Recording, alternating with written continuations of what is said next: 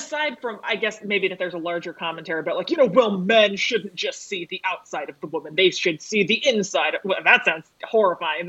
They should see the inside of the woman. Please cut that out. That's not what I meant at all.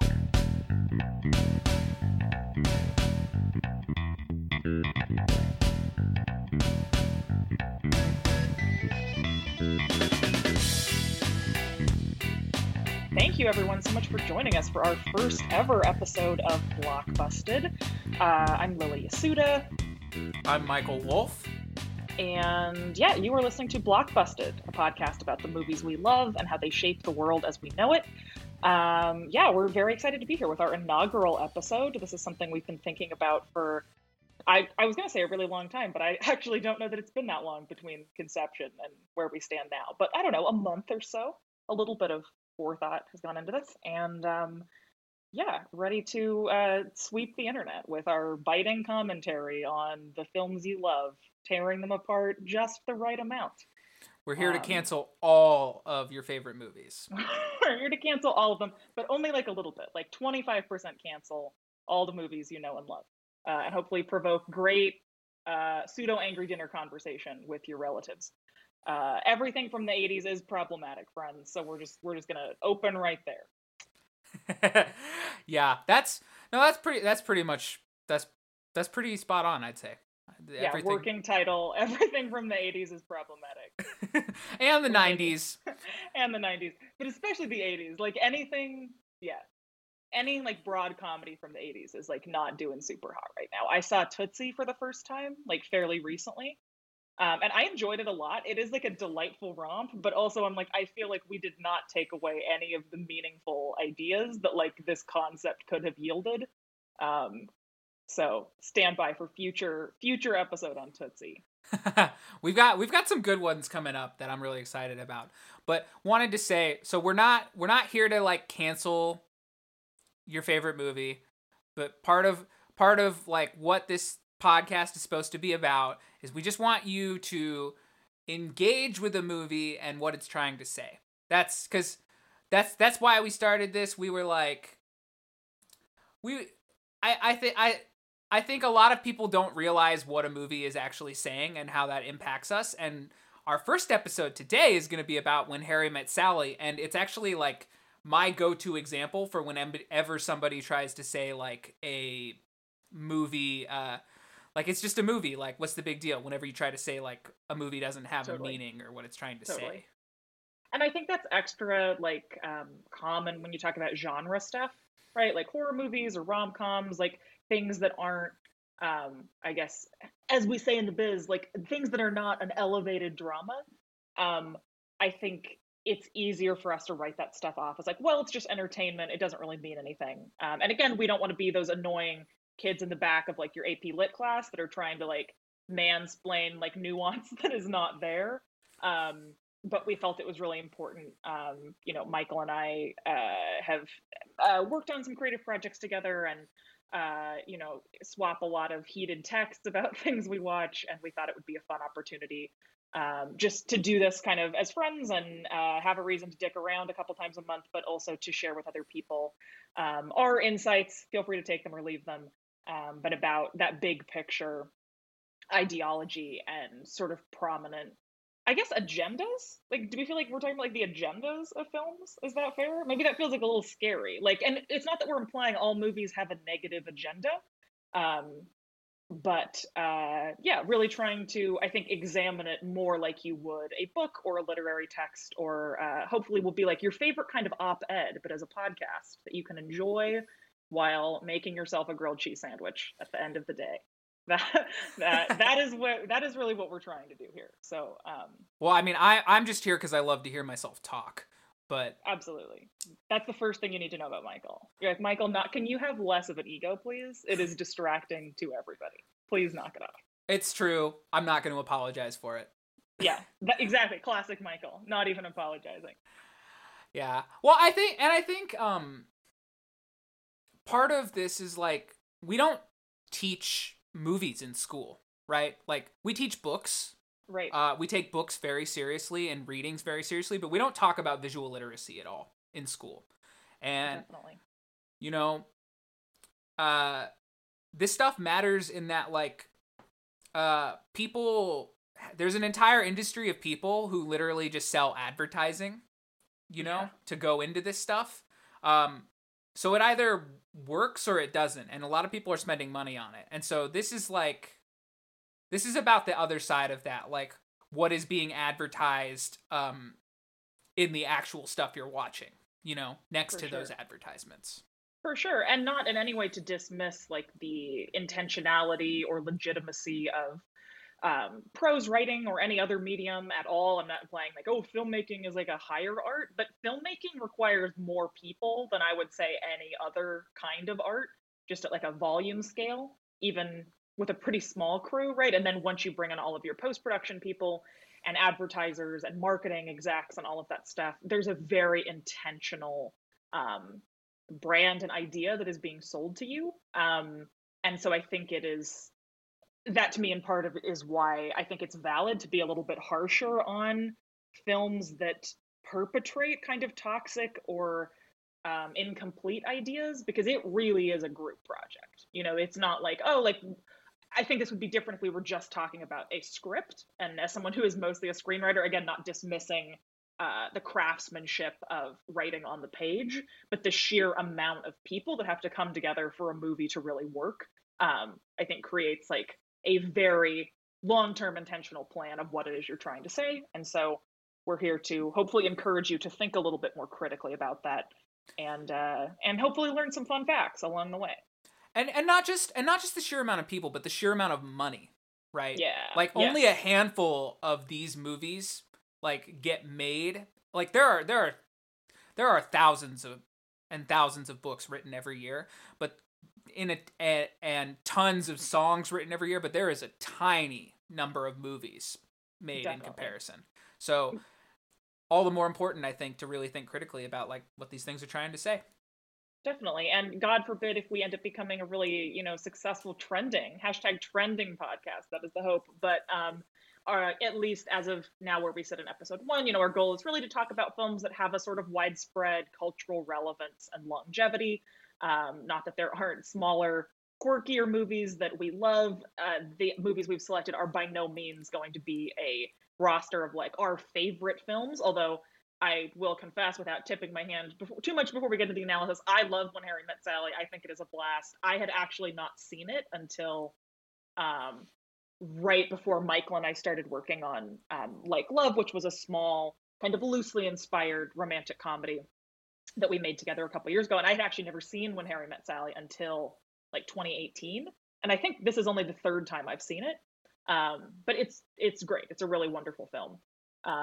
But that being said, in general, not that we're selecting our favorite movies per se, but hopefully ones that you guys have heard of, that you guys will be interested in. And we want this to be like an accessible conversation, so it's not really helpful for us to be like, let's talk about weird French New Wave movies you've never heard of. So it'll be a top 40-ish kind of movie list we'll be pulling from. Well, Lily, shall we get started? I think we shall get started, Michael. All right, cool. Well, this week we're talking about When Harry Met Sally, which is Rob Reiner's kind of, I was going to say his most famous movie, but that's not true. I feel like every movie Rob Reiner has made is a deeply culturally iconic film. Prior to this, he had done The Princess Bride and Stand By Me. I'm going to confess, I don't think I've ever seen Stand By Me. Like, it's about baseball, ? It's based on a Stephen King book. Yeah? Yeah. It's based on a Stephen King book, and there's children, there's boys, they play baseball. I have no idea of the finer points. He did The Bucket List. He went on to create Castle Rock Entertainment, which did a lot of Aaron Sorkin stuff. They produced A Few Good Men. He had a bit part in New Girl as Jessica Day's father. Yeah. So he was initially an actor and comedian, did a lot of sitcom stuff, and then pivoted into the writer's room, and then went on to be a very well-known director. So I take that back, Rob. I do not know that this is your most popular film, but certainly a classic. Came out in 1989, so that makes it, I'm bad at math, I'm a bad Asian, 30 years ago. Yes? Just about. I mean, like, I'm 25 and I was born in 95, so 31 years ago. 31 years ago. Great, we figured it out. And Yeah, I guess one thing I will sort of note for us, it's important that in kind of everything we're striving to do with this podcast, we want there to be a clear differentiation between whether or not we liked a movie, whether or not we think this movie is good, and then sort of the cultural relevance of this film, because those are three very different thoughts. So I guess Michael, if you want to kick us off, what are your kind of gut feelings about this film? Does it have a special place in your heart? Did you enjoy it? Yeah, so Rob Reiner is the person who directed it, but it was written by a woman named Nora Ephron, who is just delightful. She also wrote and directed You've Got Mail, another Meg Ryan movie, but her lead opposite that movie is Tom Hanks, and that's one of my favorite romantic comedies of all time. And then another movie that she wrote and directed was Sleepless in Seattle. Yes. She's another Tom Hanks, Meg Ryan movie. Yeah.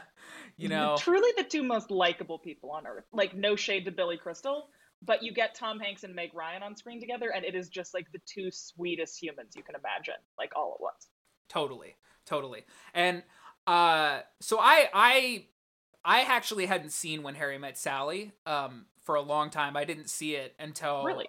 Yeah, until about 2015 was when I first saw it. Really? But I grew up with You've Got Mail, which is yeah, kind of weird. I think that's not the path most people take. Most people have seen When Harry Met Sally. Mm-hmm. I had the hipster path, I guess, if you want to call it hipster. Yeah. I see your mustache, and I will call it hipster. I'm going to capitalize on that right now. Thank you. And I guess. Actually, I had never seen You've Got Mail. I watched it yesterday because it's on HBO Max, and now it sounds like I'm plugging HBO Max on this podcast. Shout out. Actually, that's very controversial. I should not be shouting out HBO Max. I'm so sorry, everyone. But no, I had never seen You've Got Mail, and so cute. We'll be interested in a moment to talk about, I think, kind of the Nora Ephron tropes, or kind of like what her romantic comedies, they have a very specific flavor. Totally. But anyway, love that for you. Love that you were an unconventional youth. Yeah.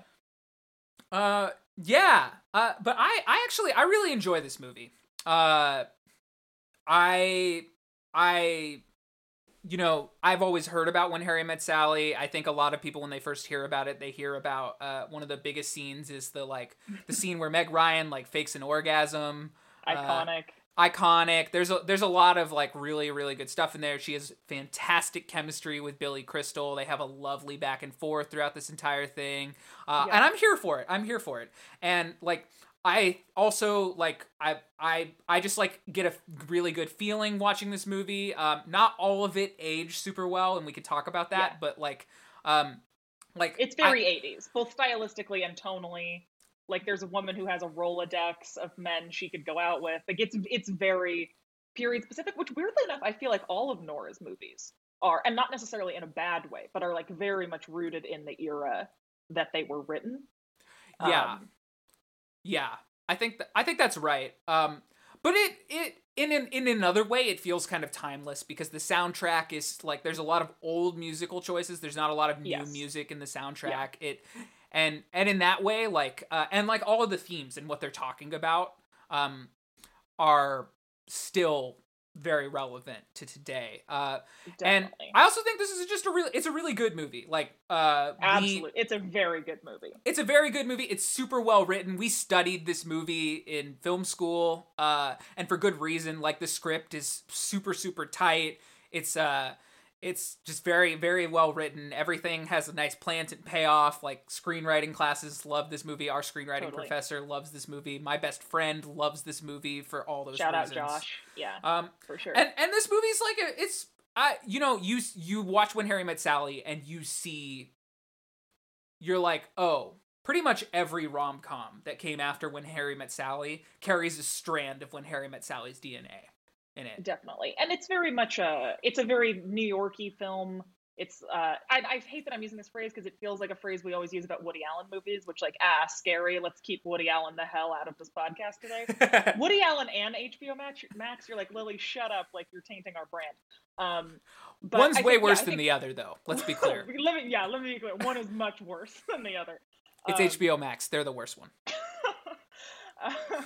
um, but no, it's a very New York love lettery kind of movie. It's this quintessential sort of like New York in the fall and a lot of like notable landmarks. And I feel like everyone's takeaway, the sort of pop culture analysis is always like, oh, it makes you want to like put on a cable knit sweater and take a walk through Central Park kind of feeling. So I'm with you. I think I have a great feeling watching this movie. I was smiling when I turned it off. I think it's like if we're going to talk about the craftsmanship of the film, I think it's a really great, structurally sound and creatively fun kind of movie. So I definitely had a good time watching. As far as Michael, do you want to talk? Well, I guess you sort of touched on this as far as like absolutely, it's a film school standard. All of my white guy professors in their 40s and 50s love this movie. No shade at any of them. James Dutcher, if you're listening to this podcast, we appreciate your support. But yeah, I think this is a big part of the kind of pop culture canon. I'm sure it is definitely widely regarded as one of the, if not the best, I would say probably neck and neck with like Annie Hall for like most iconic rom-coms. It certainly stood the test of time as far as viewership. I don't know that it's like I mean, I guess it's critically acclaimed. Like they were nominated for Oscars, but I don't know that now we look at this as like I think Annie Hall, sorry to keep dragging Woody Allen into this, but I feel like Annie Hall has a much more like auteur factor to it. Like people talk about that film as like, oh, it's like a film. Whereas I think When Harry Met Sally has more of a reputation as being like fun and puffy, but it's not so much of like a movie, which I think is interesting. And I don't know why that is. I feel like that's true of kind of all of Meg Ryan's movies. Like, I mean, they were very well received, but they're not necessarily talked about in like ooh, the craftsmanship of the thing. You know what I mean? It's a very Woody Allen's like an independent filmmaker, right? Like through and through, like independent. I'm using air quotes. You can't see this because it's a podcast, but like I can see, more independent than like When Harry Met Sally is a studio rom-com. Like it's the quintessential studio rom-com, right? Yeah. It's got that big budget feel, the warm, full lighting, the invisible, like the craftsmanship is supposed to be invisible, right? Like that's quintessential Hollywood. Definitely. And it's really beautiful. I love like the costume design, the production design, all of the spaces. Princess Leia has an excellent cameo. Rip Carrie Fisher. Rip Carrie Fisher. I tip my hat to you, but also her character, very problematic. We'll get to in a minute. But I think that really the genesis of this story has to begin with talking about the partnership between our screenwriter, Nora Ephron, and our director, Rob Reiner. They went on to be kind of lifelong platonic creative partners, yes. And did not know until I was doing some very hasty research on both of them earlier today. They are very interesting people from extremely different backgrounds. Nora Ephron has a background in journalism. She's a graduate of Wellesley, which is a very prestigious all-girls college. She was briefly married to Carl Bernstein, who broke the Watergate story alongside Bob Woodward.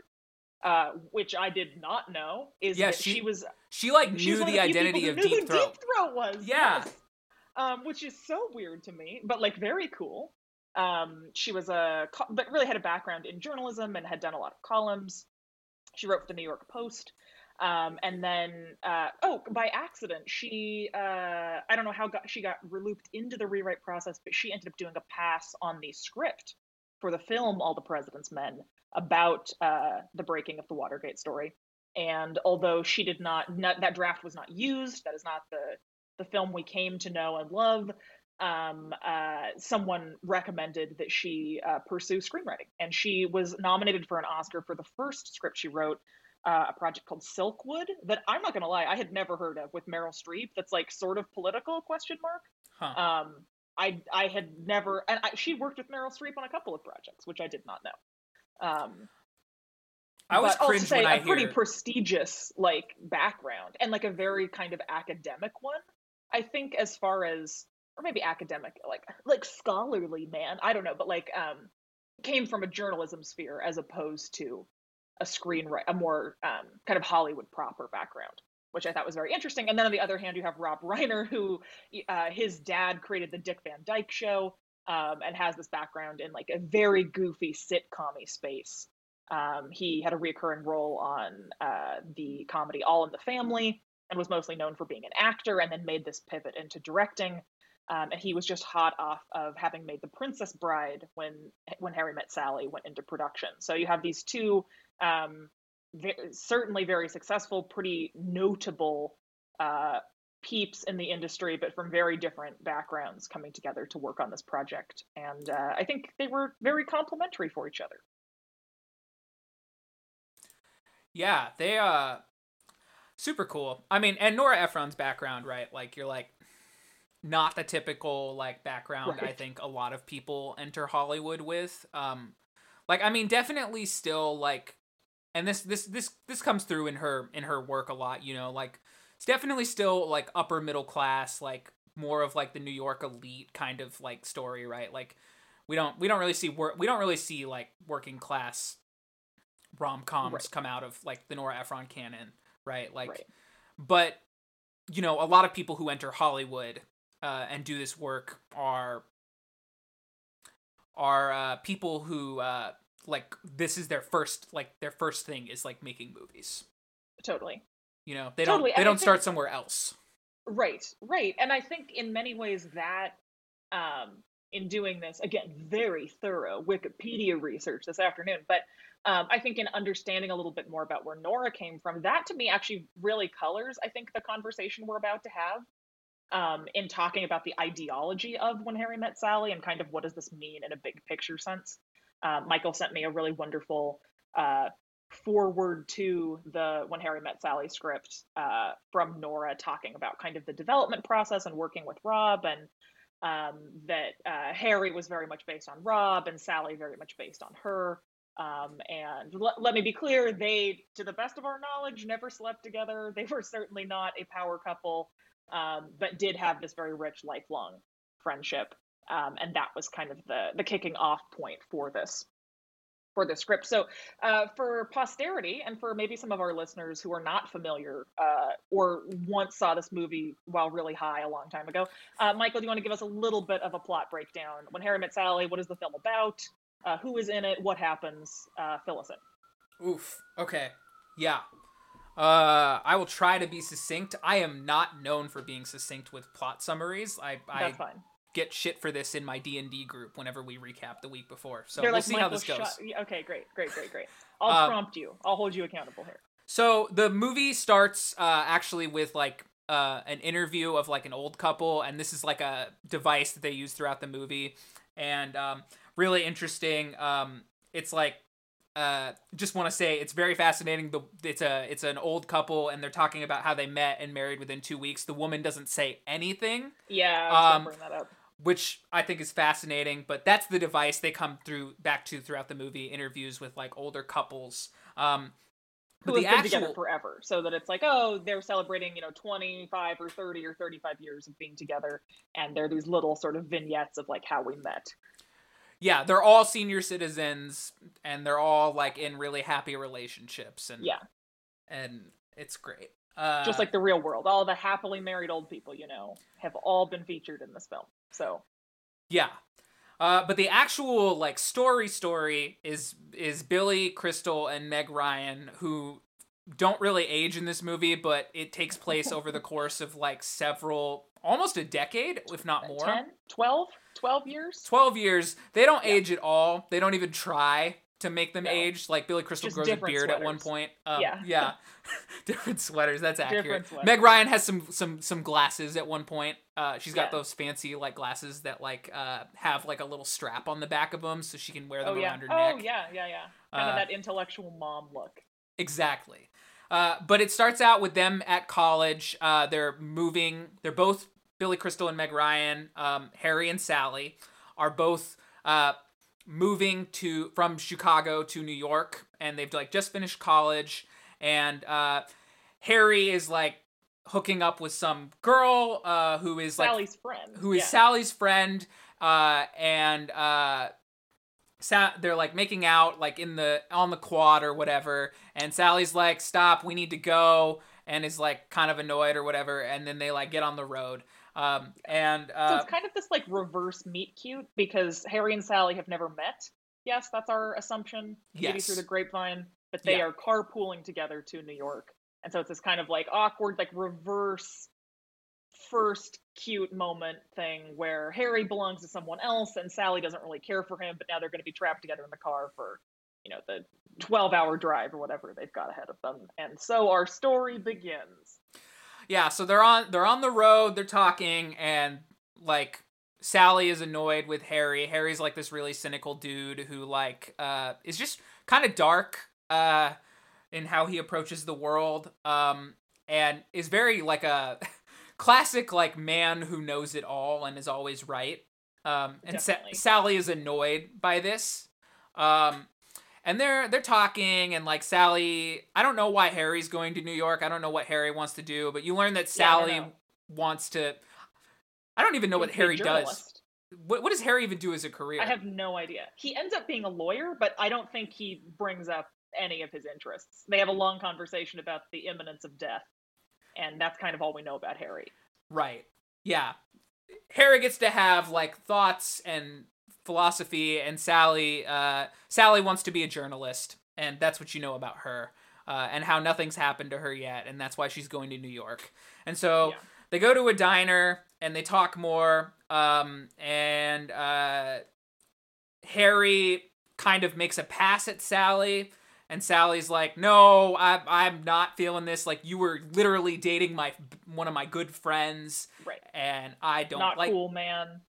Yeah, she's like, I don't like this, and Harry's like, well, I take it back, and she's like, you can't take it back, it's already out there. And then they get on the road again, and they end up in New York, and then they never see each other again until 5 years later. Yes, I'm so sorry. I do want to stop you, though. I want to flag for that moment in the diner, because this really, to me, is what the crux of this film is about, and becomes the long-lasting nature of kind of the conversation we continue to have about this movie, aside from just what a delight Billy Crystal and Meg Ryan are. Harry's trying to make a pass at Sally. She pushes him off, not literally, rejects him psychologically, says no thank you.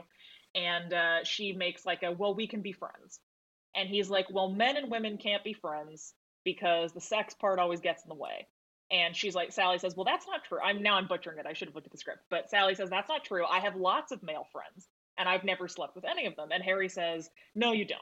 And she says, yes, what, you're telling me that I've secretly slept with my male friends? And he says, no, but they all want to sleep with you. And so you can never really be friends with people of the opposite sex, because all the men really just want to fuck the women.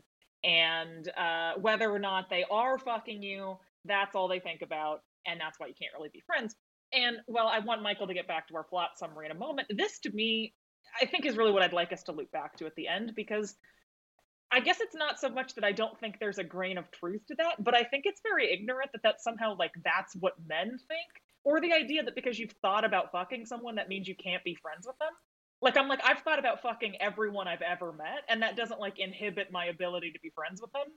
You know what I mean? And the idea that, like, that's somehow an exclusively male quality, that, like, oh, women never think about having sex with people. Like, what are you talking about? Of course they do. But this logic of... Wait, women think about having sex?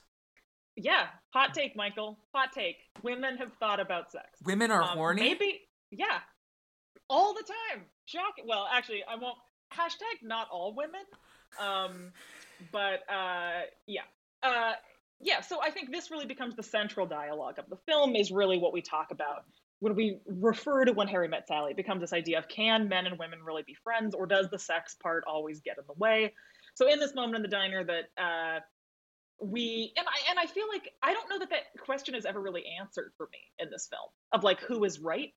You know, like, are they friends? Because in many ways, Harry and Sally's friendship all ends up being just a precursor to their courtship, right? That there's a sort of inevitability of like, oh, even though they bicker and they seem different on the outside, we understand that underneath all of that, they're really meant to be together. And spoiler, they do end up together.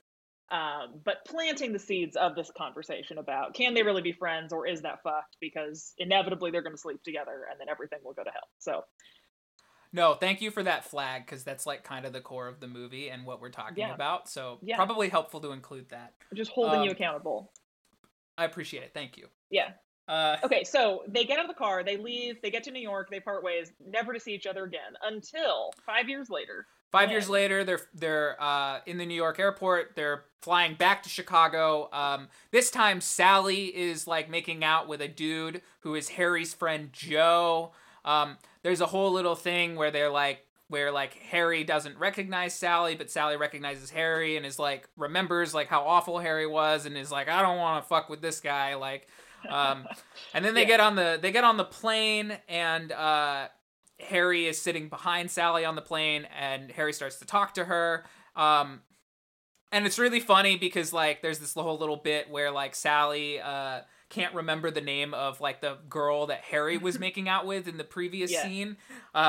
And then Harry doesn't remember her name either. Yeah. But then Sally tries to give him shit, and she's like, I can't believe you don't remember that girl that you were sleeping with. And he's like, I can't believe you don't remember the name of your good friend. So there's kind of a weird truce, I think, there. And a very undeniable chemistry and a flirtation and a, to me, very rom-com world, like friendly bickering, right? That somehow like, oh, the more a woman insists that she doesn't like you, the more she secretly does, which, hello, at men. I don't know that that's often true. Sometimes she just doesn't like you. But for the purpose of this scene, it is delightful and charming. And once again, they go their separate ways. It's very deceptive. As someone who was raised on rom-coms, I can never tell when a woman's flirting. Right. You're like, is she just angry? I can't tell. Yeah. All of my emotional like stuntedness and intelligence when it comes to women comes from When Harry Met Sally rom-coms. In particular. Yeah. You know? Michael is suing rom-coms. But in this conversation, you learn that Harry's about to get married. Yes. Harry tries to like hang out with Sally after the plane lands. It's like, you want to grab dinner and be friends? And Sally's like, I thought you said men and women can't be friends because the sex gets in the way. And he's like, well, no, maybe that's not true because like we're seeing other people. We both have partners. Yeah. We both have partners, so it's okay. And then he's like, wait, maybe that's not okay because then the other person's going to think that we're cheating on them or something, or like something along those lines of like, it's wrong. Like it still shows that it becomes a problem within the own relationship. Right, because it implies that if you have an opposite sex friend who you're close to, then that implies you're not getting something from the sexual relationship you're having. And that will make your partner insecure and ultimately doom their significant others. So they decide that they should just stay away from that landmine altogether. Yeah, which is like also not great. Right.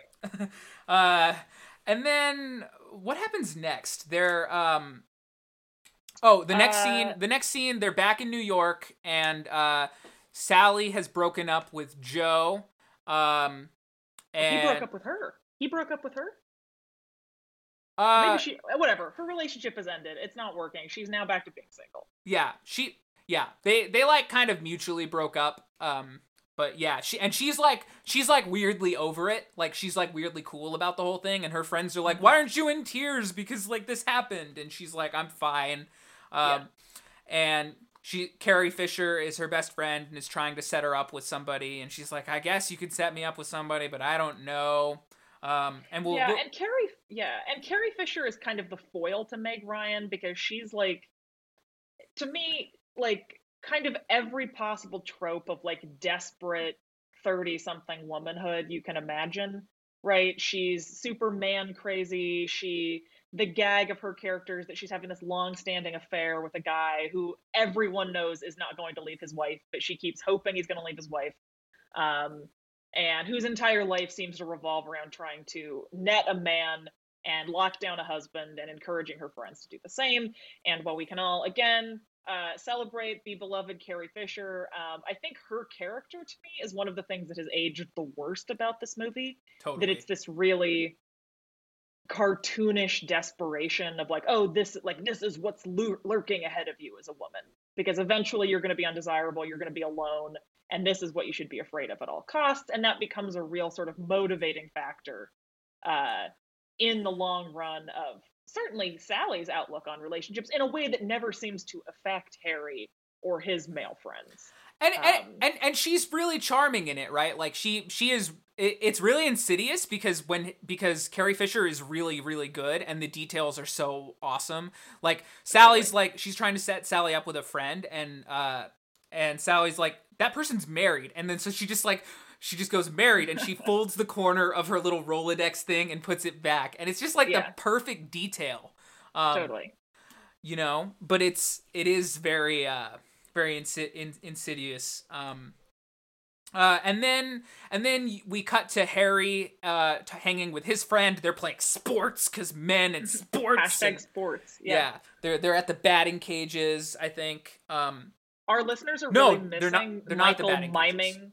Our listeners are really missing Michael miming at men playing sports in the batting cage. And really, I'm so sorry that there's like not a GIF set to accompany this portion of the podcast, but it's super quality. But yes, they're doing man things, being men, and we come to find out Harry's marriage has also disintegrated. So he and Sally are both unknowingly single and in the same city for the first time. Yeah, they're at the Mets game, and it's funny because he's like, they keep doing the wave, and Harry's like talking about how he's divorced. And this is where Harry's talking about like for the first time like what like he's telling the story of his divorce, and this is part of the movie like that upon rewatch like really irks me, where he's like talking about like how he's telling the story of how Helen decides to get a divorce with him, and then he then goes on to say it's all a lie because she's actually like she was actually cheating on him. But the way he found out that that Helen was cheating on him was he followed her to where she was going, her lover's apartment, or and this movie just like totally like normalizes like creepy behavior. Like Carrie Fisher's character does a lot of the same things throughout the movie, and I was just like, oh no. And rom-coms and like stalking are like, stalking is always played up for like cutesy laughs in rom-coms, or is meant to be like the guy is really trying, and totally, and it's women don't like being stalked, dudes.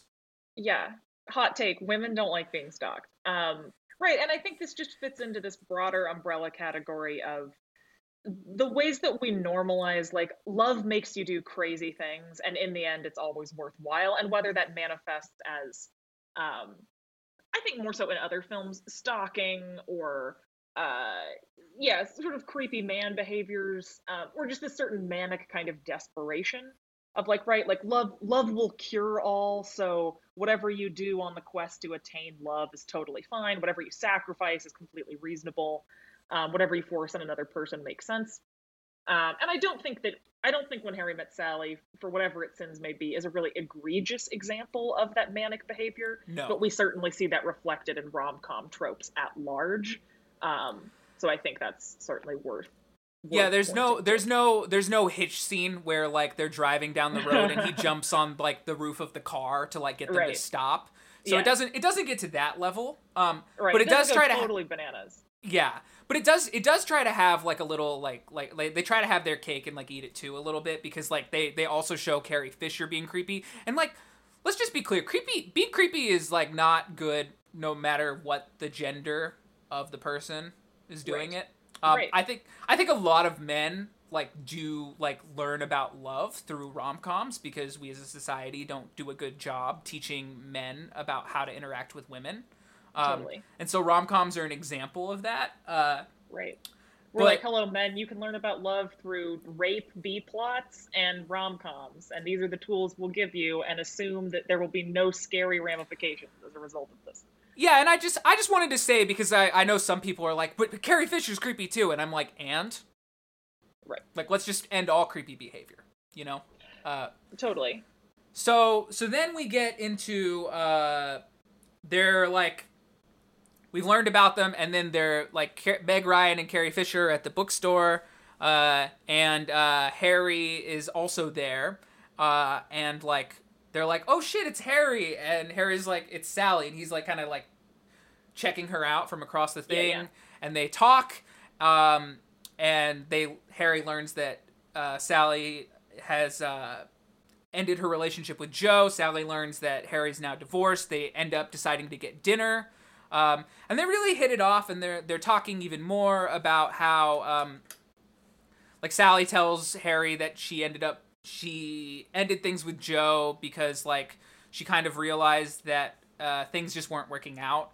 It's a really interesting monologue because at first you're like, at first it seems like she's ending her relationship with him because she like wanted to have kids, which is like an annoying trope. Like, I feel like women always want kids and the men don't, and so that's why it doesn't work out. But then they like subvert that, and she's like, and actually we just weren't like even connected. We weren't having sex, like we were like at all, and it just wasn't great. And so then Harry and Sally keep talking, and they have a little interaction in the park where I forget how it comes up, but Sally's response is like, "I just didn't want to sleep with you, and you had to write it off as a character flaw." Yeah, and it's one of the more like raw like feminist aspects of the movie because you're like, oh, Sally here is challenging the status quo, right? Definitely. And I actually think there are a lot of those moments in this film. And again, I think that's where I'll go back to having done a little bit of digging on Nora as a person, our screenwriter, like, and that she has kind of a very pointedly political background in like the kinds of things that she wrote and the kinds of op-eds she was interested in. And I think we see, combined with other articles and texts you and I have read about When Harry Met Sally specifically, you know, I think we see kind of the framework of that pop up with Sally. And it's not that I think Harry's character is overtly misogynistic or that I don't think Billy Crystal is a great performer, but I think there's this certain kind of like upper hand that Harry always seems to have, right? That Harry's pessimism, what some of their early conversations about, you know, like, do you have a dark side? Like, he's like, I think about death all the time. Do you? And then Sally's like, no, I don't. And then sort of what we infer from that is like, well, Harry's really deep. Harry's really deep because he's kind of depressed and he's really pessimistic, and that's somehow good, right? The fact that Sally is more bubbly or optimistic or outspoken, but these are somehow negative qualities about Sally, but that Harry likes her, quote, in spite of this. And I think it's that way in which that dynamic is established. It's not necessarily that either of their characters are bad, but I think that the jokes tend to be teed up with Sally at the butt of them, right? That we're often kind of laughing at Sally's neediness or Sally's emotionalness or what have you, in a way that it's like, oh, the zinger is always like, but Harry's actually right. And I think that creates a certain kind of uneven footing that our story walks on that to me does skew a little bit. I guess I don't even know that I'm trying to say sexist, but like encourages us to empathize more with Harry than it does with Sally, if that makes sense. I mean, yeah. Did you find that? Yeah, I mean, well, and Harry is literally the main character of the movie, regardless, right? Like, we don't ever hear, like, there's that final scene where, before he, like, runs to her at the New Year's Eve party, and there's, like, voiceover in Harry's head that we're hearing. Right. Billy Crystal narrate. We never hear Sally's voiceover, right? So it's not an even two-hander. Definitely. You're meant to empathize with Harry. Harry's meant to be the one that changes, right? Harry's the one who has to apologize and realize that sex did get in the way, and I love you, and blah blah blah. Yeah. But here's where I think we really get into the bulk of the film. I mean, thank you for teeing up kind of our opening moments, right? But the bulk of the film then being Harry and Sally slip into this very comfortable yet unconventional sort of platonic marriage of being friends who watch the same movie from their respective apartments and talk on the phone all the time and go to lunch all the time and spend all this time together, that there is skepticism from the other people in their life around, well, if this person is so great, why are you not sleeping with them? And that there's not really a clear, I feel like if anything, we're led to believe that they like each other so much they just don't want to burst the bubble. Like, I think they always know they're attracted to each other, and there's a very definitive kind of flirtation there. But they do not act on it until Act 3, at which point they do, and they sleep together, and it's weird, but then Harry makes it all right, and then they become the idyllic couch sitting couple that we've always wanted them to be. And Totally. and it's a good feeling to me at the end where we end up. Yeah, and there are some really great moments in there, right? Like there's the orgasm scene where that Yes. that I think like really adds like genuine Genuine. genuinity. Like, I don't know the word. You know what I mean? I was like ingenuity, ingenuity, It's ingenuity. Yeah. Can someone please spell check us? Thank you. I mean, that's the appeal, right? Of like Yeah. of a male female Yeah. friendship, right? On some level, is like, oh, like you can talk about sex, right? And Totally. more specifically, like the woman can like reveal something to the man that he didn't know about sex, Right. which is Right. women And fake right. orgasms. Right. Which circa 1989 was a really hot take, I guess. So Yeah. And it's really charming, right? There's a lot of great stuff in there. They have like fantastic chemistry. At the end of the movie, there's that great scene where like Harry is like apologizing and realizing he really likes Sally, and Sally's like, "I hate you," but she's actually yeah. saying, "I love you," and it's just Right. it's so fun. It's Totally. so fun, and it's exactly what you want to see. Definitely. And this is a really good movie. Like this is Yeah. a really good movie, and I wanna emphasize that. Like I love this movie. It's really good, and also it's saying some really problematic shit.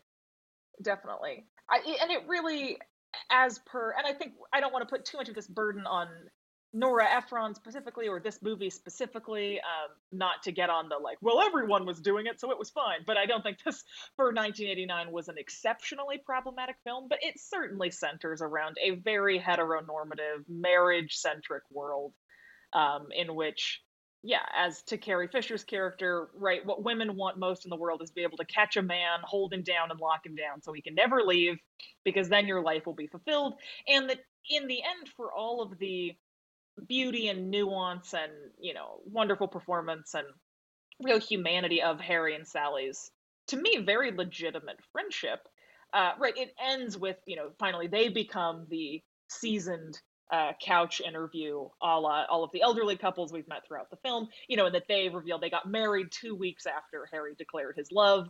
2 weeks, yeah, or Yeah. 2 months. 2 months. Mm-hmm. 2 weeks doesn't sound like enough. 2 months. Someone please fact check. 2 months Months. after this big declaration where the movie ends. 2 months later, they were married. And, well, again, I'm not here to shut down the marriage complex entirely, or to say that you shouldn't want to get married, or that isn't something we can cheer for. I think that when you combine sort of where the story ends, well, Sally gets what she wanted most in the world, which is for a man to give her a ring, with the sort of the Carrie Fisher and the other women in this ensemble of this, like, really imminently ticking baby clock, man hunting, monogamy obsessed kind of white picket fence lifestyle. I think it certainly reinforces a pretty I don't know, vanilla expectation of like what that looks like, which to me is really just a loss, because I think there's so much other beauty about this film that feels very real and human and dynamic, and the fact that in the end we just kind of slap the same sloppy generic ending on it that every movie has feels like a little bit of a, like something was lost in translation there. Well, and the ending is really important, actually, because if you want to get into it, Nora Ephron didn't want this ending. Right, she didn't want them to get together. Yeah, she there's a really good, you can read all about it in like if you get the hard copy or the e-copy of the script, she has like a whole intro where she talks about it, and she was like, it just didn't seem realistic. She and Rob Reiner both agreed, but they decided that they were for the sake of the movie. Yeah, they decided that for the sake of the movie, like they were gonna have them be together because it's Hollywood, and that's, you want to walk away with the warm, fuzzy feeling of they're together. And I think, not to toot our own horn or anything, but that's part of why we made our project Like Love, was this idea of like, why does love, like romantic sexual love, have to be the end all be all? Why can't we, like, the actual message here of just like they're just friends would have been so much more interesting to me. Definitely. Definitely. And then I think that was, not to make this the like love jerk off fest. We promise we will contain it mostly to this episode, but in having worked on this project, which is, in case you're one of the 3 people listening to this podcast who hasn't been bombarded with like love advertising for 11 years, is a sort of indie rom-com about a man and a woman who are best friends, who are perfect for each other in every way, except for one very small thing. She is just not into him. She decides to see if she can give it a whirl, because after all, how hard can it be? And spoiler, our characters end up not being together. And that, Michael, we saw firsthand, like, I think how hard that was to get an audience to root for, like, from script development onward. Like, we knew that this was a story about people who did not end up together, but I think it was really hard, especially as the writer, especially when I was working on the script, to strike that middle ground of like, how do we get people to walk away with a good feeling, right? That it still feels happy and cathartic. Like, we want the audience to feel like they got what they wanted, when we're so spoon-fed this diet of, well, what you should want is for them to kiss in the rain. And the fact that our characters don't do that was certainly kind of its own little microcosm of like, how do we tee that up? And I don't know how successful we were, but I think Nora Ephron was a much more skilled writer than me, and I would have loved to have seen kind of her take on this movie, had it been a little bit more platonic or nuanced or what have you. Yeah, it's a real shame that Nora Ephron isn't around anymore and writing movies, because like post Me Too Nora Ephron is like something I really want to see. Oh my God, totally. Well, we would have invited her on this podcast. 100%. She's too good for us, but yeah, would have invited her. But yeah. but I think it's important, like, and this is the last little bit on Like Love that I want to touch on, is like part of what inspired Like Love for me, like, was I actually had an interaction with a female friend, with a femme identifying friend, where she, I was into her and she was just not into me. And yeah. I had a hard time grappling with that. And, like I said, I grew up on Nora Ephron comedies, and I'm not blaming Nora Ephron. I grew up on I loved romantic comedies as a kid. I loved movies as a kid. But I especially loved romantic comedies. And I'm not like pinning all the blame on Nora Ephron, like, right? Like, I didn't watch. He's pinning all the blame on Nora Ephron. That's what you should take away from this podcast. Well, I didn't watch When Harry Met Sally until after I went to college. But yeah. Men and women learn how they approach relationships, especially men, through this kind of stuff. There Definitely. Is not an intentional messaging here. And it's very insidious. And I'm sorry to say it, because I love this movie. Yeah. And we're not canceling When Harry Met Sally. We're not saying you can't watch it. No, I think everyone should go watch it right now. I think you'll have a great time. Yeah, just be aware of what's being said, right? Totally. The whole point of this podcast is about nuance. Nuance is like such a dreaded word, right? Because like a lot of people, especially on the left of the political spectrum, like really tense up when you say the word nuance. But the reality is like society as a whole could do a lot better with nuance. And that's part of this podcast's goal, is to encourage that, right? Like, watch When Harry Met Sally, also be aware of what it's saying. Definitely. And I want to point to something, because I think what Michael's touching on, at maybe the core of this movie, but maybe at the core of most romantic comedies, becomes this like, and I think is often cited in like the voiceover portion of any movie, right? This is a big thing in Hitch, of the like, how are men and women different? There's 2 kinds of people. There's men and there's women. Let me tell you how they're different. And so I pulled a small excerpt from Nora's introduction to When Harry Met Sally. And Michael, we haven't explicitly talked about this, so I would be interested to hear your thoughts. So she's talking about the process of developing the thing with Rob, and how it was very much based on their platonic relationship. And she says, quote, "Rob and I disagreed all the time. Rob believed that men and women can't be friends." See, quote, when Harry says, "Men and women can't be friends because the sex part always gets in the way." She disagrees. Quote, Sally, that's not true. I have plenty of man friends and there's no sex involved. And both of us are right. Which brings me to what When Harry Met Sally is really about, which is not, as I said, whether men and women can be friends, but about how different men and women actually are. She says, the truth is that men don't want to be friends with women. Men know don't understand women and they don't really care. They want women as lovers, as wives, as mothers, but they're not really interested in them as friends. They have friends. Men are their friends and they talk with their male friends about sports and I have no idea what else. She goes on to say, women, on the other hand, oh my God, quote, women, on the other hand, are dying to be friends with men. Women know that they don't understand men and it bothers them. They think that if only they could be friends with them, they would understand them. And what's more, and this is their gravest mistake, it would help. Women think that if they could just understand men, they could do something because women are always trying to do something. And I thought that was very interesting, and I would like to hear your thoughts on that. Just as a male person, like, do you think that's true? And again, I'm not like Michael's here to speak for all men. I don't do not think Michael can confirm Michael is in fact not here to speak for all men. But like, do you think there's validity to that? I think it's a very cynical take that is rooted in truth. Yeah. If that makes sense. Yeah. Like, she's not saying inaccurate things about the way men and women see the world. I think there is something to be debated about, like, whether or not her movie is, like, that's the actual takeaway of her movie about how men and women are different, because it's very much, I don't think that's the takeaway of the movie. Yeah. But, like, you're my friend, you know? Can confirm. And I want to be your friend, you know? And I think it's true that there are a lot of men like that. You know? I think it's a little old-fashioned way of thinking, though, about the way men and women should see each other and should operate, right? It's very heteronormative. Yeah. It's very stuck along this, like, 1980s, like, gender binary. And, like, there's truth in what she's saying, but it's like, not the goal, right? Yeah.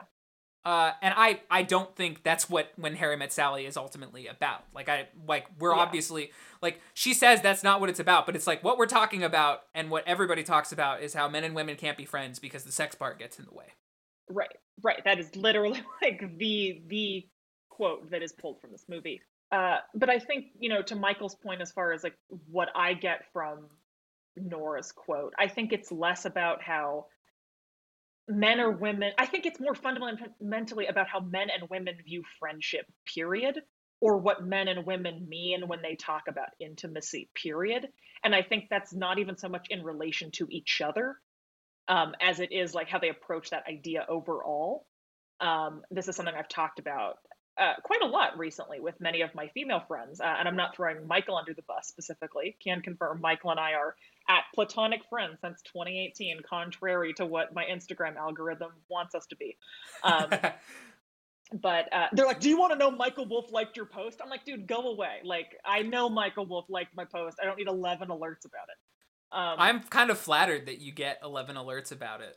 Totally. But also, like, my friend Rachel keeps getting ads for landmine sniffing rats. So sometimes your algorithm is just off, you know?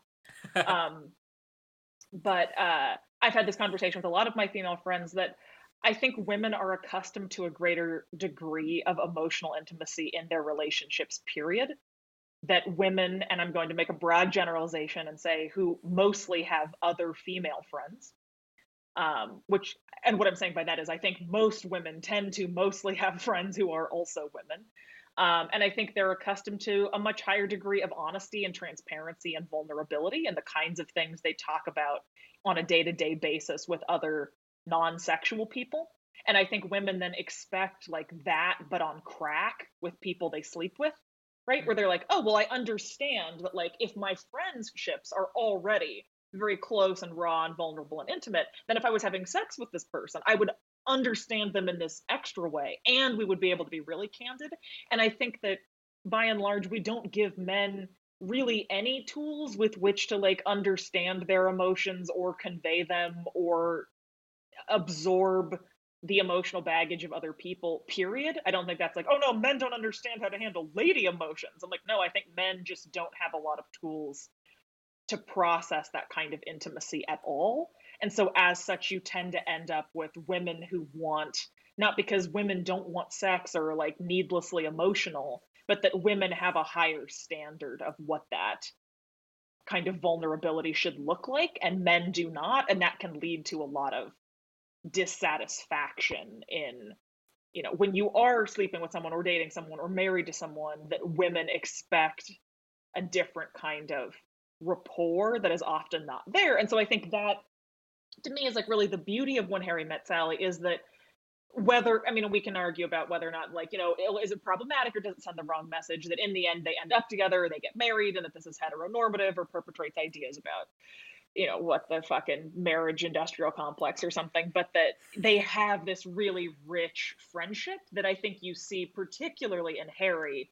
You're like, oh shit, he is opening up to her in a way he's never opened up to anyone. But I think in real life, the point is you can open up to someone in a way that is new and exciting, and that doesn't need to translate as you should take off all your clothes and fuck them. Like, you know? Totally. Or maybe you should, but sometimes perhaps not. Perhaps not. Well, and I think what you're getting at, right? Like, this is why the nuance is so important here, because, like, Nora Ephron is a woman, right? Yeah. But this is what you get when you write when a woman writes a story catered, like, leaning and catered to men and centering men. Like, this is this kind of story you get, right? And I think a lot of people, if you're just looking on the surface, you're like, but it's fine, right? Like, Nora Ephron's a woman, she wrote this movie, and, like, she's saying that rom-coms are okay and all of this. And it's like, well, no. Like, if you actually look under the hood here, like, this is very much a story that is catered to a male audience and defining women in relation to men in terms of the audience in terms of how they're an audience in the movie, you know? Totally. Like, this is not like a feminist movie. This is not a movie written for women. Like, at the end of the day, like, right. And that's what really shows here. Right. Oh, I was just gonna say, the other thing that I have thought about a lot, I think, coming off of the old couple interviews that populate the film at random. Those are probably the thing that aged the worst. Definitely. Absolutely. That is the thing that has not aged well. Because it's such a, like, you know, I saw this woman down at the drugstore and she was, I don't know what this accent is. Like, is he old? Is he Western? I don't know. But just go with it. I'm not good at accent voices. Can we talk about how the only, like, characters of color in the movie are, that, like, actually matter, are these, like, there's an old Asian couple. There's an old Asian couple, and he's got a thick fucking accent. And the woman doesn't even talk. Yeah. So, yeah. But also, for what it's worth, I feel like all of the interviews are essentially centered around one speaker, and they do take turns. Because I'm with you. I was very put off at the first interview. Like, the woman just sits there, like, blinking like a hostage, and you're like, blink twice if you need help. Like, what's going on? But I think the interviews are all very much centered around this, like, I saw this woman, and she was the most beautiful woman, and I knew then that I loved her. And aside from, I guess, maybe that there's a larger commentary about, like, you know, well, men shouldn't just see the outside of the woman. They should see the inside. Well, that sounds horrifying. They should see the inside of the woman. Please cut that out. That's not what I meant at all. There's this idea of, like, oh, like, a man's going to look at you, see that you are so beautiful, and then that is what will make him believe you are exceptional. And Elijah Schlesinger, I know I'm not saying her name right. You know who I'm talking about, right? The comedian. Eliza, I'm so sorry. I think you're a blast. But she has this great bit where she talks about, like, guys in the club, and where she's like, you know, every time a group of girls go to the club, there's always, like, this sense that you're hungry for, like, that you're going to go in, you're going to look so hot, and the light is going to, like, catch you in a special way. You're going to walk into the club, the doors are going to open, and a man across the room is going to see you, and he's going to be like, I picked that one, you know? And then in this moment, he's going to be like, yeah, that's my wife, because she's the hottest bitch in here. And where she's like, that's insane. That's not true. Not because you might not be really hot, but she's like, because everyone in the club is really hot. And this sort of weird childish fantasy of, like, being seen and swept up by the male gaze in this singular moment that will like crystallize his untold affection for you is very weird. Um, and toxic, and where she sort of goes on to get into like that culturally there's this great emphasis on male characters in movies, and I think especially movies made for women, that like, oh, what men really want is a woman with no personality, right? And we can talk about the Twilight franchise until the cows come home. Michael has really flagged this for the future episode grid, so this may come back at you later. But we could talk about, I just finished Bridgerton, Shonda Rhimes's very fun, fluffy period dramedy on Netflix. And I see a lot of that there, right? But where you have this sort of like, oh, you have a woman who's sort of bland and insecure and believes there's nothing good about her. And then a man will like sweep in and be really attracted to her. And Eliza has this great bit where she's like, there's nothing wrong with you being shy or you being a wallflower or you not liking to wear heels or you being kind of a tomboy. That's fine. But if a man is attracted to you because he sees you being weak and insecure and he's like, I pick that one, she's like, that man is like a rapist and you should stay the fuck away from him. And so I think we twist these narratives around kind of like what attracts men to a specific woman that I think as women we want so desperately to feel very special, and that really what I mean by that is we want to feel like we are so beautiful that we just radiate this like internal glory that like will make men come to us. And I feel that the interviews in When Harry Met Sally are very much centered around this like, I saw this woman I didn't know, but she was so beautiful, I knew she would be my wife. And you're like, that's a pretty weird story. And also, I don't know that that's very romantic. Like, well, and it's weird too because like the actual structure of a rom-com, especially in When Harry Met Sally, is like the opposite of that, right? Like Harry, right. Like Sally meets Harry and she's disgusted by him, and like, that's the meet cute, right? Like, right. And like in every rom-com they meet. And but like there's always conflict and they're not attracted to each other. Right. But it's cute because we the audience know that they're gonna be attracted to each other. Totally. And I think that maybe just becomes a trip up of like in film period, right? Because you're always like you're writing a scene for intention and obstacle. You need the characters to clash. And it's really hard to have that like, yes, as Michael's saying, like it's really hard to craft that meet cute moment if there is no conflict. And so as such, we tend to build them around like, oh, here, the last two people on Earth that you think would like each other. So we're going to have them be really snarky to each other, but it'll secretly signify that they like each other. And don't get me wrong, as someone who loves banter and who will really put banter on like top 5 sexiest things you can do or be good at, like I think that's great. But I think we do tend to introduce characters in these settings as being kind of diametrically opposed and that is somehow sexual. When I think in real life it is often not. Sometimes you just don't like people, and that's not code for anything. I couldn't have said that any better myself. Yeah, I think that's pretty spot on. There are a couple other things that I think we should cover, and then I think we're good. One is like this movie actually popularized the term high maintenance. Yes. Do you want to talk about that sequence a little bit? Yeah, so it comes from in the movie, like Harry is observing Sally, and Sally is like based on Nora Ephron, and this is a thing Nora Ephron actually does did in her life, which is like Sally is like a very particular orderer at restaurants and like has very specific requests that are like kind of extra work for the wait staff, but are like she just likes it how she likes it. She likes a lot of stuff on the side. Sauces on the side. Yeah, she and she had several contingencies that she was like, if you can't do it then with this, then do this and do this instead. And it's like it's a whole thing, and it's supposed to be funny, but it just and Harry like ribs her for it and thinks it's cute, and we think it's cute, right? But later on, Harry and Sally are talking, and they're like having one of their like phone chats while they're watching Casablanca, and Harry's like, yeah, you're very high maintenance, and that's where the origin of the term actually comes from. I'm pulling it up. Megan Garber published a piece in The Atlantic about this called "The Quiet Cruelty of When Harry Met Sally," And like When Harry Met Sally actually like coined this term. This is like there's not really like a use of this like before. Right. And basically what Harry's saying in this is like they're talking about Ingrid Bergman in Casablanca. She's low maintenance, and Sally's like, what's low maintenance? And Harry's like, there are two kinds of women, high maintenance and low maintenance. And Harry's like, you're the worst kind. You're high maintenance, but you think you're low maintenance. Because Sally's like, what kind of woman am I? Right. So this...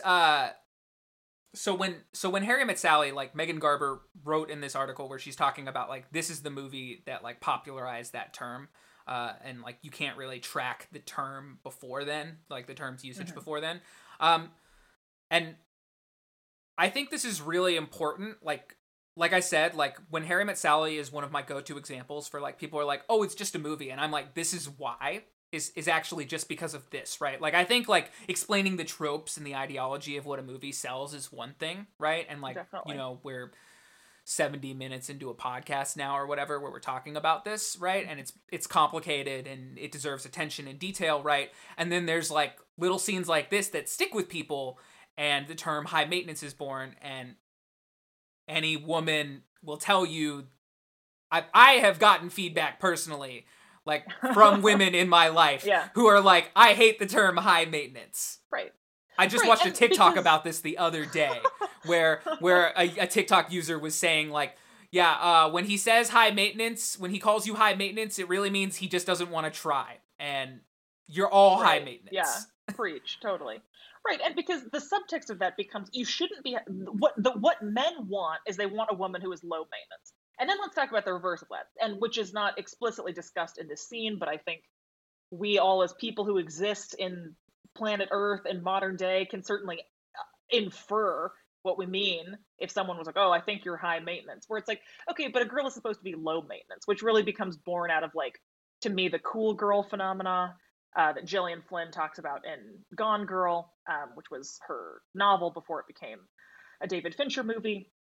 But this idea of like, oh, like women contort themselves to play the cool girl, and cool girl just, you know, she loves sports and she loves beer and she loves hot wings and she never farts and she never cries and she loves anal sex and she's always game for anything and she doesn't complain and she doesn't need to spend time with her friends. And I'm like, okay, so essentially what you're describing is like a fleshlight that loves hot wings. Which I'm like, I guess I'm not here to like shame the men that just love anal sex and hot wings. Like, get it, I guess. I mean, because I'm like, I think that there is a, Michael disappears from the screen. He's like, I can't even hear this. But like, you know, because I'm like, I think there's a female equivalent of that, especially now through sort of like, I don't know, postmodern feminism or whatever, right? Of this sort of like, well, men are essentially useless and you just want a man who will go down on you and, you know, let you and play your therapist. And I'm like, okay, well, that's like dehumanizing also. Like, to me, the issue is less of the gender attached, but I think that in a pretty overtly patriarchally centric sexist culture, which again, I'm taking out of not Nora Ephron's hands specifically, but in general, that like, there's this idea that like, well, as a woman, you just shouldn't take up very much space and you shouldn't be too complicated. And that in this moment, Sally being, quote, high maintenance is like the worst thing you could say to a woman. And yet, in the end, it's like, oh, but it's romantic because Harry loves her anyways. As if the idea that Sally having needs or desires or opinions is an inconvenience, but Harry's such a good guy, he'd be willing to overlook that, I think percolates into a certain kind of like larger toxic conversation for sure. Yeah, I think that's really well said. And like I have been in conversation with plenty of men who use this term and they do not know the origin of this term and where it comes from. So whenever somebody tries to argue it's just a movie, you can use When Harry Met Sally as you can thank Megan Garber at The Atlantic for the quiet cruelty of When Harry Met Sally. Do we have show notes? Can we link this in the show notes? Yes, we will link this in the show notes. It's a great article. We will link this in the show notes. Yeah. there's that this movie does, and then the other thing this movie does that's super problematic that we haven't talked about at all yet is it 100% normalizes the chopping down of Christmas trees. That is, in fact, why we are here to tear down this film. Yes, they do chop down a Christmas tree, just straight out of the woods, and yeah. Well, they go to a Christmas tree farm, so they don't really explore the exploitation of the Christmas tree that's happening there. Side note, chopping down Christmas trees is actually like bad for the environment, and we should stop doing it. But isn't this like a whole conversation every year? Because it's like, oh, but is it worse to have a fake tree or a real tree? And people are like, well, a fake tree is better, you know, because it's like you don't have to chop down a tree, but also like chopping down Christmas trees, like they're literally grown for the purpose of being trees. So like I feel like this is kind of a moot debate. Like maybe just don't have it. Like I mean, Michael's Jewish, so fuck you, Michael. You don't know anything. You don't care. You have no skin in the Christmas tree game, is what I'm trying to tell you. But I have skin in the, like, we as a society spend a lot of resources and money and time, like, growing Christmas trees to chop them down to sell a culture of Christmas. Totally. I guess what I'm saying, again, now that we get to the real meat of this podcast, I think this to me is like, I'm just like, I don't know that that's the hill I'm trying to die on. Like, my dad sent me these chewable toothpaste tabs that come in a little glass bottle so that it's like, oh, they're like, there's no plastic waste. And I'm like, I mean, I guess that's valid, but also I'm like, of all the kinds of waste that humans are like polluting the earth with, the idea that like my tube of toothpaste is like the worst thing I'm doing to the environment, like doesn't feel like a valid concern. You know, like I'm like, yeah, that's one less piece of plastic, but I'm like, also, but what about like, you know, everything else? So, not to be pessimistic, but I'm just like, you know, maybe I like normal toothpaste. Maybe Harry and Sally just got a lot of joy out of that tree. So, I guess we'll never know. Well, there are two scenes where they go and get a Christmas tree. Yeah. So, just so you know, think about the ideology of Christmas trees that When Harry Met Sally is selling. Yeah, thank you, Michael, for spoiling all of the good Christmas tree scenes in this film for our listeners. You're welcome. You're so welcome. That's what I'm here to do. This is why we need to cancel When Harry Met Sally. Let's cancel Christmas while we're at it. Just saying. Yeah. Donald Trump is stalking you back to your house as we speak. He's like, Michael, I was going to do a Trump impersonation, but actually I don't even want to hear my Trump impersonation because we don't need to speak of him anymore. I was kind of hoping we could go at least one episode without talking about him. He's not even president anymore. But yeah. Is there anything else about When Harry Met Sally that you think people need to hear about? That anything else that's like bugging you about this movie, or things that you like, you think this movie does well, or like, I don't know, or we can closing thoughts. No, I feel like this was if not concise, certainly comprehensive summary of my thoughts on When Harry Met Sally. I would be. I think further down the line we may do more rom-com episodes. I again want to reiterate, I do not think this by any means goes high on my list of like most problematic rom-coms, but it is a movie Michael and I have spent a disproportionate amount of time talking about and analyzing over the last couple of years. So it seemed fitting as our first episode. So we will be continuing to like learn and grow with you, our listeners, which right now I know will at least consist of my mom and my agent and like my freshman roommate Chloe Levin. And other than that, I don't know who listens to this podcast, but hopefully all of you guys will weigh in on our future episodes. And we will be recording approximately every other week. So you will be getting 2 episodes a month from us. And maybe one day we'll be important and have a Patreon. But as of now, that's all we know. Michael, do you have any closing thoughts on When Harry Met Sally, or Christmas trees, or Judaism, or any other hot takes you would like to share with our rabid audience? Well, now that you mentioned it, I would love to talk about racial capitalism. Okay, well, okay, Jesus Christ. That's a separate podcast. Yeah, I think When Harry Met Sally, beautiful movie. Keep watching it. I don't think you're ever going to hear... I think it's going to be rare that you're going to hear us go, like, no one should watch this movie and it should just die. But, and I definitely don't feel that way about When Harry Met Sally. So, I think you can watch it. You can enjoy how cute and charming Billy Crystal and Meg Ryan are together. Carrie Fisher's in it. She's just lovely. You know, it's fun. I have a good time watching it. I've watched it a million times now, and I will continue to watch it. So yeah, Michael just has it on an endless loop in his house. At any given moment, that's what he's watching. Pretty much.